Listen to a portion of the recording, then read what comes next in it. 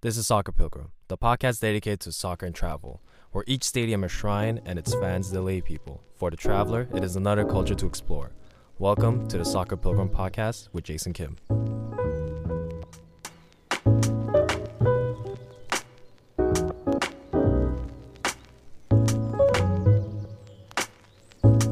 Hello everyone, welcome to Soccer Pilgrim with your host Jason Jisoo Kim. And today I thought, why don't we kick off the series with a story of my first live experience going to a soccer game. And that first live soccer game I went to was the U20 FIFA World Cup in Canada when some of the games were in Montreal. And I was 15 years old, and this was back in high school, so this was 2007. And this was a different time, obviously. This was like over a decade, and soccer in Montreal at this point was a little weird. It wasn't as it is today. It was still very niche. Only middle class people and immigrants really played the game. Like, that's it. It was still seen as very much an immigrant sport, and it was mostly suburban middle class people who may have been Italian, Portuguese, or Greek background that, wanted their kids to keep playing soccer. So that was it. Or there was, the stereotypical North American soccer moms and soccer families. We definitely had those, but it was still very niche. It wasn't clear if professionalism through soccer wasn't a thing. But the U20 FIFA World Cup coming to Montreal, or Montreal hosting two or many of its games, was a big deal because, we would never associate soccer in Montreal. So for all the soccer fans, or even just casual World Cup fans that people only watch the World Cup once every 4 years, this was exciting. I was like, okay, we get to have some of this in front of us. And at the time, my dad was the president of the Montreal Korean community. And he obviously got tickets, and he was like, hey, how about we go to the game? It was Korea versus Brazil. And I was like, there's no way we're going to miss that game. This time around in the World Cup, Korea was in the same group as it was in the same group as Brazil, Poland, and United States. I repeat, the Republic of Korea in the U20's World Cup was in the same group as Brazil, the United States, and Poland. We were absolutely screwed. Like, there's no way out of it. The fate was accepted that Korea was not making it past this group. I mean, like, come on. And at the end of this episode, I'll tell you some of those players that were playing for Brazil and for Poland and for United States and for Korea. I'll tell you some of those pro players that were on that team that day. And for the Brazil team, you would be like, of course you were supposed to lose that team. Like, anyway. So I don't exactly remember the time or date of when the game happened, but one important information I do have to say is that when we buy a ticket, you get access to two games. So on this day, we watched Korea play Brazil, but then the game before that was the United States playing Poland, which I didn't know, which is pretty cool. So you're essentially buying a ticket for two games. So, it's pretty great. I think they still do it for the regular World Cup, but anyway. And the venue was at the Olympic Stadium, or Stade Olympique, in the east end, or towards the east end of Montreal, in the Hochelaga neighborhood. And for those who don't know, Hochelaga, today it's actually being gentrified, but at its time, 2007, was like one of the poorest neighborhoods in Montreal, and it's very ghetto, had a really bad reputation. And someone who is an anxious teenager, I suppose, an introverted, shy teenager, the world scared me at the time. I was worried to venture that far east, especially as a guy from the west end of Montreal and being kind of an Anglophone, an Asian Anglophone. I was all being worried and freaked out, right? And overthinking. But so we take the metro from Atwater to P9. My dad picked me up from home. We drove to his work, and then from work we dropped the car off, get on the metro, and it's like a 30-minute metro towards the east. I'm in the metro, and I'm getting a little shy and a little anxious and whatever, and I'm seeing people come in and out, and I'm seeing more and more jerseys just piling into the metro. And I'm seeing jerseys of like Poland, United States, a lot of Brazilian jerseys, a lot of yellow jerseys ever with Brazil. And I see a sprinkling of Korean fans throughout the metro, throughout the time there. And I realized that every Korean person I ever saw going there or in the stadium I knew almost all of them. Those who I didn't know are not from Montreal, essentially. Or maybe someone's parents I've never met, And it was crazy. I never had that sense of community, but it was also just the energy of anticipation and just excitement. There was something. It was so the air was so tangible that day. It was hard to describe. And we're in this metro, and I see my dad getting a little excited. He's like, "Yo, you see all the people? You see all this?" And I'm like, I'm feeding off his excitement. I'm like, "This is great," but everyone's like twice my size, and I'm kind of freaked out about this. And we finally get off at P&F, and we're walking, and we're following the crowd, and there's people everywhere, shoulder to shoulder, but it was just no negative vibe. There was no tension. Maybe I'm being nostalgic, but the way I remembered it was just positivity. Everyone was just happy that soccer's finally coming to Montreal. That's what it felt like. Because the Montreal Impact was not in the MLS at that time. The Montreal Impact was, I think, in the North American Soccer League, NASL. And the NASL is not as popular as MLS, even at that time. Well, even MLS was sort of unheard of. No one knew about it. So finally, some legit soccer, if you will, came to Montreal. Sorry to the Montreal Impact. I'm a big fan of yours. To the club, I'm a supporter of the Montreal Impact. But anyway, so everyone's happy. It was great, and we finally get into the stadium. And how it works, especially in Montreal, everything's always connected through the underground, and the metro station P9 is directly connected to the stadium. Well, you don't have to leave the outdoors. It's all underground, or one big building, if you will. So as we get out the metro and we're walking, and we're all with all this crowd, I'm starting to realize that this is my first time ever seeing the Olympic Stadium, or just being inside of it. My entire life, I've only seen pictures of it, or I've only seen the outside of it. The closest I've been to it was by going to the Biodome, which is right next door.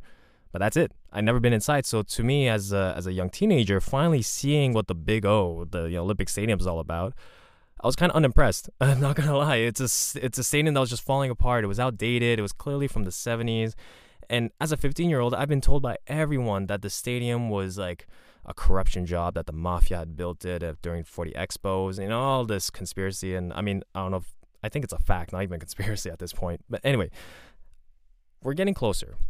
I'm unimpressed by this building, but I'm just so taken away by the energy and the vibe and the atmosphere that I'm like, oh, this is crazy. This feels like I'm about to go to war. It's like 40,000 people in here, but I think it was only like 20 or 30,000, but that's still a lot of people. And so my dad and I were trying to find our seats. So we're navigating through all, the great halls and corridors of the Olympic Stadium, and just trying to find a right tunnel that gets us to, to our right section, to our right seats. And then we're walking around, and all I hear as we're walking around is just this roar of energy coming from within the stadium itself. So every time we're trying to find our right seats, we're passing by different tunnels that you could see directly into the stadium. So you could see the fans, you could see the jumbotron or whatever. You could see the field, and you could see the pitch. You could see everything, right?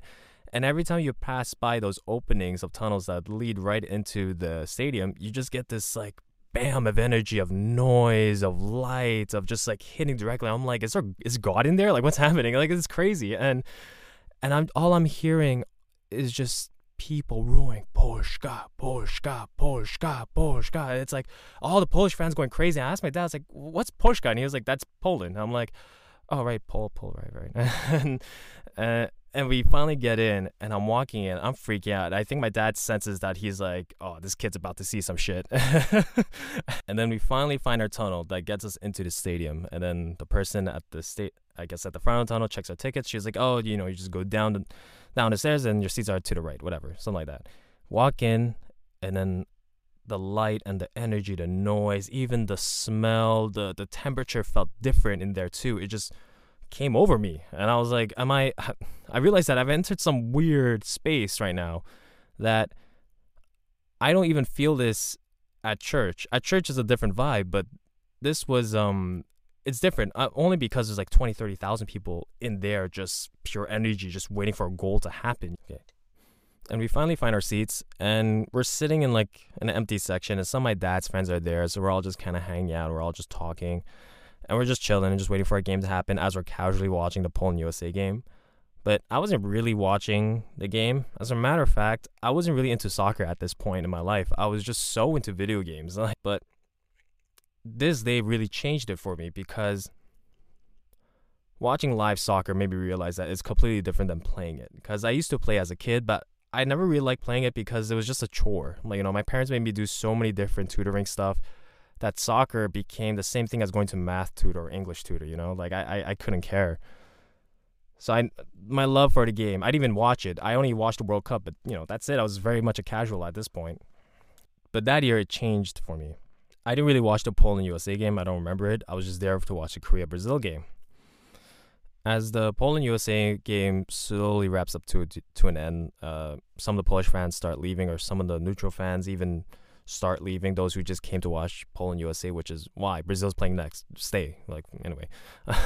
And more Korean fans started filling in, and more Brazilian fans started filling in. And to set the context of what the stadium, the section of fans look like in soccer, I think it's always important to describe where the fans are sitting, because it adds a lot. So there's two sections of the Korean fans. I've been to other Korea games when they've played in Montreal, and it's always been the same deal. One side is the flag section, and the other side is the drum section. On the flag section, they pull out this huge Taegukgi flag, this huge Korean flag, and the entire fans just lift it up as the Korean national anthem happens.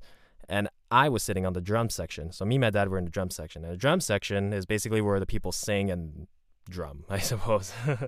They have like this traditional Korean water drum, and the people sitting around that drum just sing the entire game and drum the entire game just nonstop. And we're sitting at that side. You always want to be in the drum section because that's always the fun side. But right next to us, I think like a section over, there's like one buffer zone of people, and then the Brazil fans. And the Brazil fans are in the corner. It was just a sea of yellow, but like the majority of the stadium were there for Brazil anyway. And we're there, we're watching, we're playing, and Korea lost. Long story short, Korea lost. I'm just going to cut straight through it. I'm not going to be poetic about it because I don't really remember much of the game, but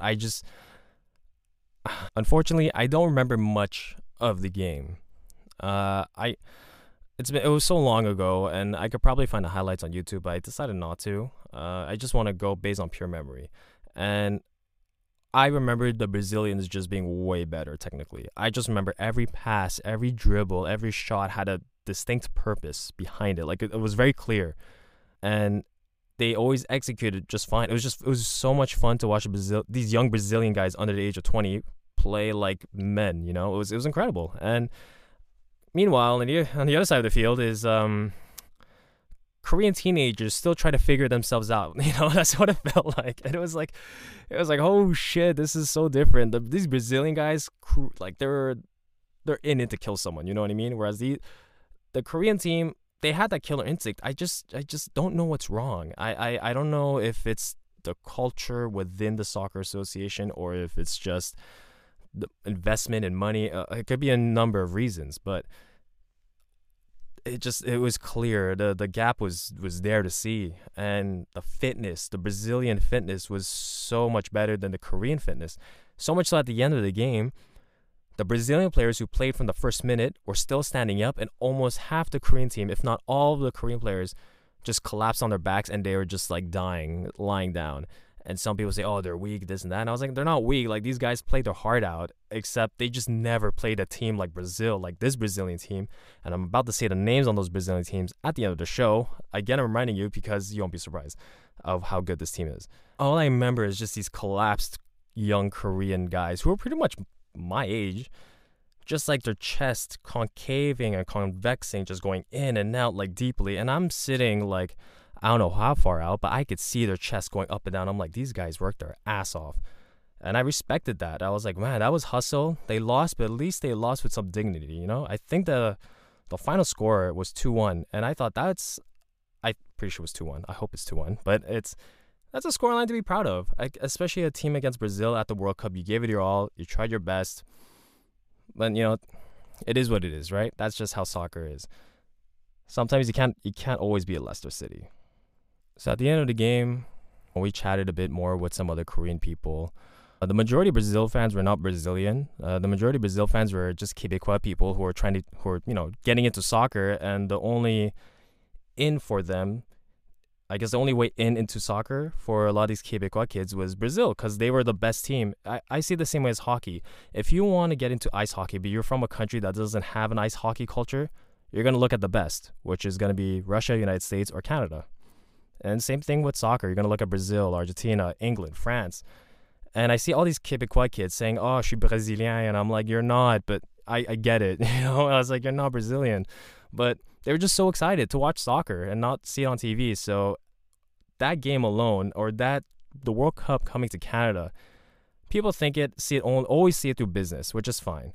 But I always see things through culture, and that was so important for the Montreal soccer community, especially for my generation, because it left an impression saying, this is real. Like, this is not on TV. We could do this, This is giving us a reality that this is real, that this is somewhat attainable, that if you could see it in front of you, what stops you from getting to where those guys are?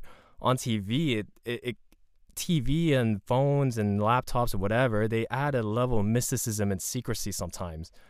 But when you see it live in person and you see the humanism through your own eyes, like the human element of that athlete with your own eyes, it's a different story. You just think that I could run as fast as that.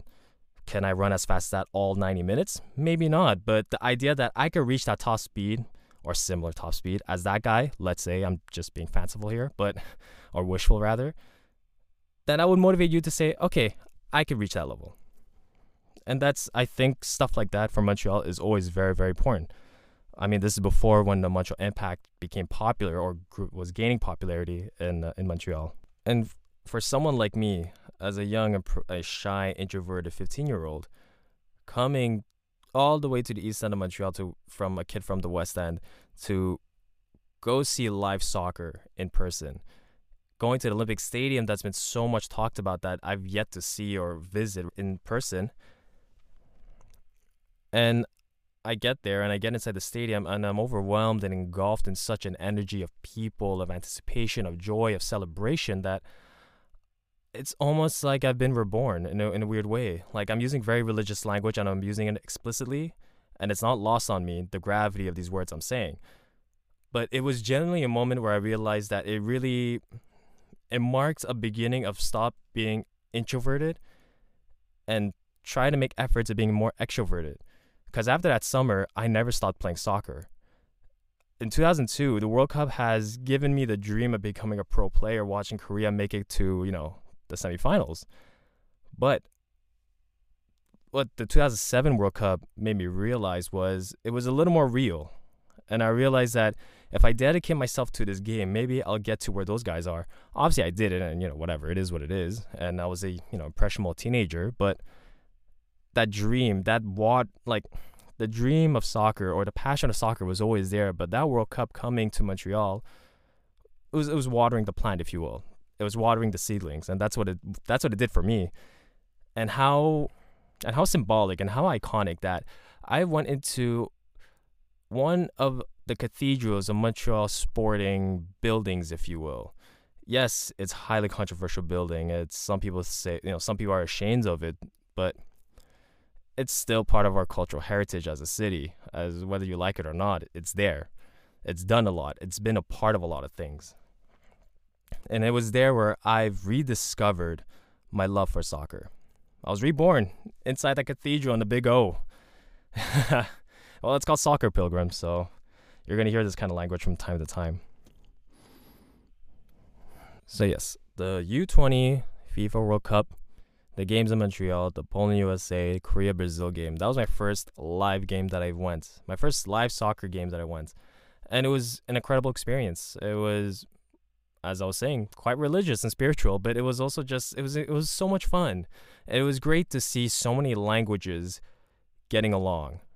I grew up in Montreal. English and French, I was raised that English and French can never work together because it came out of this really tense period in Montreal history. And seeing it at a Big O where people of multiple languages, even Anglophones and Francophones getting along, I loved it. It was great. So, very strong impression. And as I said earlier, I'll mention some of the names of the players that played in each country. I'll mention the big ones. And if you look it up, the other names you probably wouldn't know. And some of them I actually don't know. So I just named the ones that I do know, and these are big names. So for Poland, Wojciech Szczesny was playing. Wojciech Szczesny, who's now the goalkeeper of Juventus. Come a long way.